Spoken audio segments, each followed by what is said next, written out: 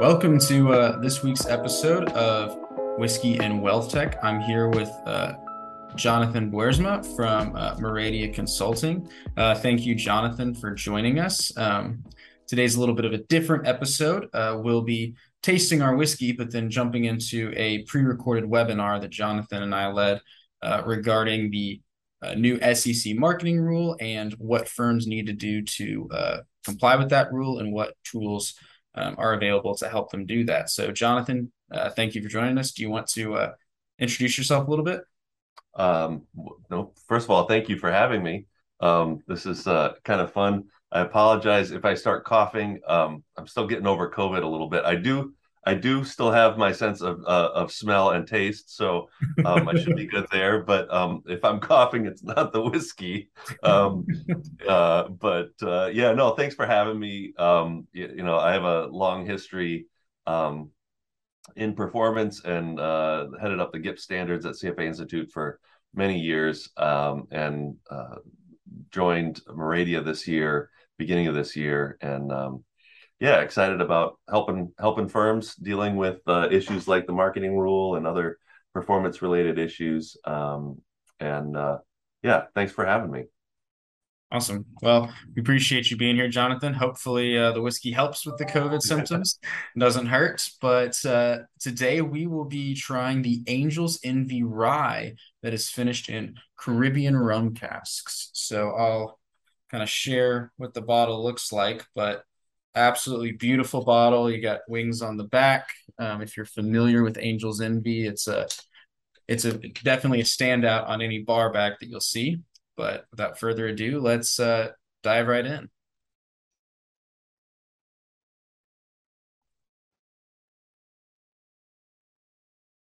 So this is a really unique rye. So it being finished in rum casks, it's definitely got a lot more, I would say, sweet citrusy notes that I'm getting out of it more so than I get from other ryes. Yeah, it maybe a little cinnamon. Yep, definitely some cinnamon. And so it's yeah, this is interesting. It's even a little bit medicinal, maybe some maple syrup. Yeah, yeah, I was gonna say syrupy. Um, uh, yeah, yeah, definitely maple. Hmm. Yeah, this is good. It fades pretty quickly on Sweet. the palate, but it's sweet. It's good. This is a easy drinker. If you're not careful, you might have a much lower level in the bottle than you were thinking you would. These, but yeah, Angel's Envy is great. It's well known for their kind of taking old traditions of making whiskey and just innovating on them. So getting bourbons, rye, finishing them in different kinds of casks. And I think it's really cool that it's a father-son business that was run. And so the Lincoln family created it and have really made a name for themselves for just the unique way they go about making whiskey. And again, with these distinctive bottles, that's some of the greatest marketing that you can do. Yeah, it's a good looking bottle. It's almost like a dessert kind of drink almost. Hmm. Yeah, this is definitely a good after dinner, winding down for the night. Yeah, this is great. Excellent. Well, It's opening me right up. yeah, definitely makes the COVID symptoms a lot more tolerable. 100%, 100%. Awesome. Well, thank you, Jonathan, for joining us. We'll jump right into the webinar that we did. And again, my name is Alex Sermon, Managing Director of Wealth here at First Trade, and you are listening to Whiskey and Wealth Tech.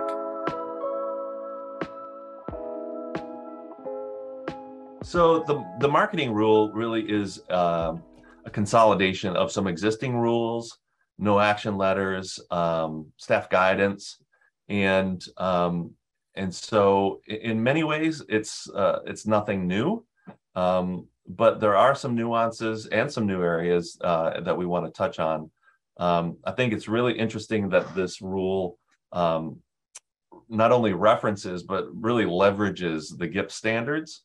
And I have quite a long history with the GIPS standards, and so we want to help firms in leveraging that. Even though you don't have to be GIPS compliant, to comply with this rule, there's a lot of tools and a framework that is helpful in meeting some of the requirements. The scope of the rule really applies to two situations. The first is if you're presenting it to performance to more than one person, then the rule applies. Or if you're presenting to one or more people and the presentation includes hypothetical performance. And hypothetical performance is performance that's not actually been achieved by any portfolio. And that includes model, back-tested, hypothetical, projected performance. And in most cases, this also includes, in the GIPS world, what we know as carve-outs. All of that hypothetical performance is prohibited except if certain very specific criteria have been met. And in that case, if those criteria have been met, then it still is covered by this marketing rule. The second piece of the scope really relates to endorsements or testimonials that are done for compensation. And again, we're not going to be really touching on that today. First off, in terms of the actual numbers that are being presented, firms are required to show net returns with equal prominence as gross returns. So in the past, firms may have only showed gross, but now they're required to show both net and gross. Or sorry, they're only required to show net, but if you show gross, you most definitely have to show net. 1, 5, and 10-year returns are required. This is for those that are GIPS compliant. I think this rule is going to be much easier to comply with, but there are still some changes that need to be made, and this is one of them. So currently, the GIPS standards don't require 1, 5, and 10-year returns to be presented in a GIPS report, but that will have to be added to any GIPS report going forward. There are, as I mentioned, some restrictions on how carve-outs and hypothetical performance are presented. They introduce a concept called extracted performance, which is a subset of investments. And if you're going to show a subset of a portfolio, you have to make available the performance of the entire portfolio. So there's some rules around that. And then they introduced this concept called related performance, in which if you show not just a representative account, but if you show what most of us would know as a composite, it must include all similarly managed portfolios in that same strategy. Now, related performance is not a composite defined according to GIPS, because you don't have to be GIPS compliant, but it is a grouping similar to a composite. And the SEC has noted that that you should look to the GIPS standards and the associated guidance for help in terms of structuring these composites and rules for managing those. Related performance is not required. So you're not required to create composites explicitly within the rule, but if you show a representative account, you have to somehow ensure that performance is not higher than what the composite performance or related performance would have been. And so the only really way that I know of doing that is to calculate the composite. And so the rule also does say that you can exclude portfolios if the resulting performance is equal to or more conservative than that related performance or the composite performance. That's not really something that's allowed within the GIPS standards. So there's a difference there. So again, going back to the rules or the principles of, you have to be able to substantiate the performance that you're presenting, and you have to be able to prove that that performance is not better than what the composite or related performance is. You really are in a situation where you need to create composites. And so we'll talk about that here in just a second. If we can go to the next slide, please, Alex. Talking about net of fee returns, they do, again, allow some flexibility within the rule. And firms can either use actual fees, actual net of fees, so calculating returns for all of those portfolios and netting them down by the actual fees that were paid. Or they allow the use of model fees. And so there's two options under that framework. And one is to make sure that the model is equal to or more conservative than what the actual net of fees would have been. So if my actual net of fees is 5% and I use a model fee that results in performance that is 4.75%, that's fine because it's more conservative. If it results in 5.25, then you've got a problem. So that's one option when using a model fee, is just making sure that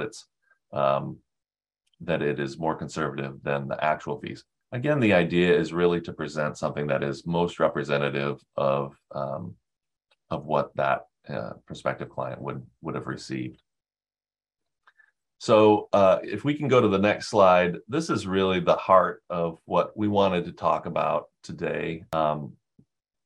The first is, can you systematically group portfolios by strategy? So that would be the first thing. And I do know that some firms manage a lot of their performance and other tasks in Excel.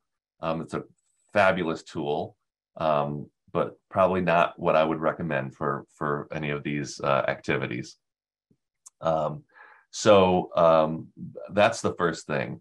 Another thing to think about, how do you treat new or terminated portfolios? How are they added or removed from the composite? What's the timing? So a lot of firms, when they have new accounts, they might have a grace period to allow the portfolio manager to get the portfolio fully invested. You really need to have a policy and say, okay, after a month or after 3 months, depending on the strategy perhaps or the asset class, that's when we consider the portfolio that's been enough time for them to get it fully invested, and that's when it gets included in the composite. Cash flows. Is there a grace period where that portfolio that experiences a significant cash flow is removed from the composite, and then after that grace period, it's added back? So important to have policies around that. If you have performance that goes back 10 years, you have to be able to show that 10-year return. If you don't have 10 years, you need to go back as far as you can. And so are those records available and accessible for 10 years? How are client restrictions tracked, and are they accessible? So if you got a handwritten note from a client that says, hey, I'd like you to start raising cash because I'm going to buy a house, send a child to college, or maybe somebody's getting married and you need to raise some funds. How are those instructions captured? And then what are the implications of that? Does that mean that this portfolio has become non-discretionary and needs to be removed from the composite? We'll talk a little bit more about those here in a second. And then I think it's really important to be able to distinguish between client-directed restrictions and manager discretion. So, for example, if in this example, what I've just mentioned, the client says, I'd like to let cash accumulate, maybe I don't want to reinvest maturities, or if there's sales or income that's generated, I don't want that reinvested. Is that because the client is directing the manager to do that? Or maybe the manager says, hey, I want to take some money off the table. We want to hold a larger cash position because of our expectations of what the market's going to do. I might move the strategy over time. So those are a few considerations there. Other things, sometimes accounts are put on hold temporarily. Maybe they're changing custodians where they can't trade the portfolio for a particular amount of time. Maybe in the private client world, maybe the individual passes away. And so while the estate is being settled, transactions can't be made on the portfolio. So those are things that you need to consider and have policies for. Does it need to be a certain amount of time where a portfolio is on hold before it becomes non-discretionary? So I work with a client now that has a rule that if a portfolio is on hold more than 3 months, then it becomes non-discretionary. And why 3 months? Well, they figure that over 3 months, they would typically, by that point, be having some transactions in the portfolio. And so then that portfolio would start to deviate from what the strategy is. So, this is a complicated issue. It's not just as easy as saying, oh, here are all my large cap portfolios. And that's now a composite. There's a lot behind this, and certainly we are ready to help you think through these things, help you as you develop your policies and procedures and processes around this, and I strongly encourage you to look to some sort of automated tool that will help you in managing these. I know lots of firms have thousands and thousands of accounts, and that's really it's too much to do by hand. At least I don't want to do it. I have two questions that are very similar, Jonathan, that I think would be good for you. If they're GIPS compliant, do they need to do anything? And if a firm isn't GIPS compliant, what do they need to do to become GIPS compliant if they're complying with this rule? Gotcha. Okay. So first of all, if you're GIPS compliant, yes, you do need to do some things. I mentioned the 1, 5, and 10-year returns that are required. So that's not something that you would normally would have been required from GIPS to do. So that's something extra you need to do. And also, I think, GIPS doesn't talk about some of these things that I'd mentioned earlier about, testimonials or things like that. Certainly in the area of portability, there are some differences between what the GIPS standards require and what this rule requires. So even if you're GIPS compliant, you do need to go through the rule and look and make sure that you're doing everything that's required. Now, that being said, your job is going to be much easier if you're GIPS compliant. For firms that are complying with the marketing rule but are not GIPS compliant, yeah, I think if you're doing these composites or this related performance that you really need to do to meet the requirements of the marketing rule, you're a large way down the path to becoming GIPS compliant. And I think the investment that is required to go the final step to become GIPS compliant and be able to reap the benefit of claiming GIPS compliance is absolutely worth it. Now I'm a little biased given my history with GIPS, but I do think that is something that firms should definitely look at. Those were those two questions. Okay. We've got one. So I think you answered this earlier about, do you actually have to go back 10 years? Which I believe the answer is yes, if you have that performance, but I'm going to change it a little bit. If you have more than 10 years of performance, do you have to show that additional performance, or can you stop at 10? uh, my understanding of the rule, and again, this is principles based, so there's a lot of specifics that are not present. But my interpretation of the rule is that you don't need to go further back. You can, if you wish, but you don't need to. And so that's my take, and I'm sticking to it. Sounds good. Another question on your take. What is your take on the interpretation of the portability provision of this rule? I know we didn't specifically discuss this Yeah. as part of this presentation, but if you're comfortable answering. Yeah, I think my personal opinion is that the current guidance or the current rule seems to be very extreme, and basically says that if you come over and bring your performance from one firm to another, that you can only use that as long as you're at that firm. So if I join your asset management firm, Alex, and I bring over my book of business, my strategy, everything, you can present that for your firm now because you've acquired me, but only as long as I'm there, which really seems to fly in the face and conflict with the rules regarding mutual funds in the Investment Company Act. And so those rules are different. I expect there to be further guidance on a lot of these things, but I don't expect that necessarily before the November 4th deadline. So I think there's more to come. Excellent. Hope you all are able to meet with this new rule and are excited about the way that the SEC is changing to be more principles based and really take the bull by the horns and make sure that firms are consistently marketing. Thanks for hosting, Alex. Awesome. Thanks, everyone, and have a wonderful rest of your day.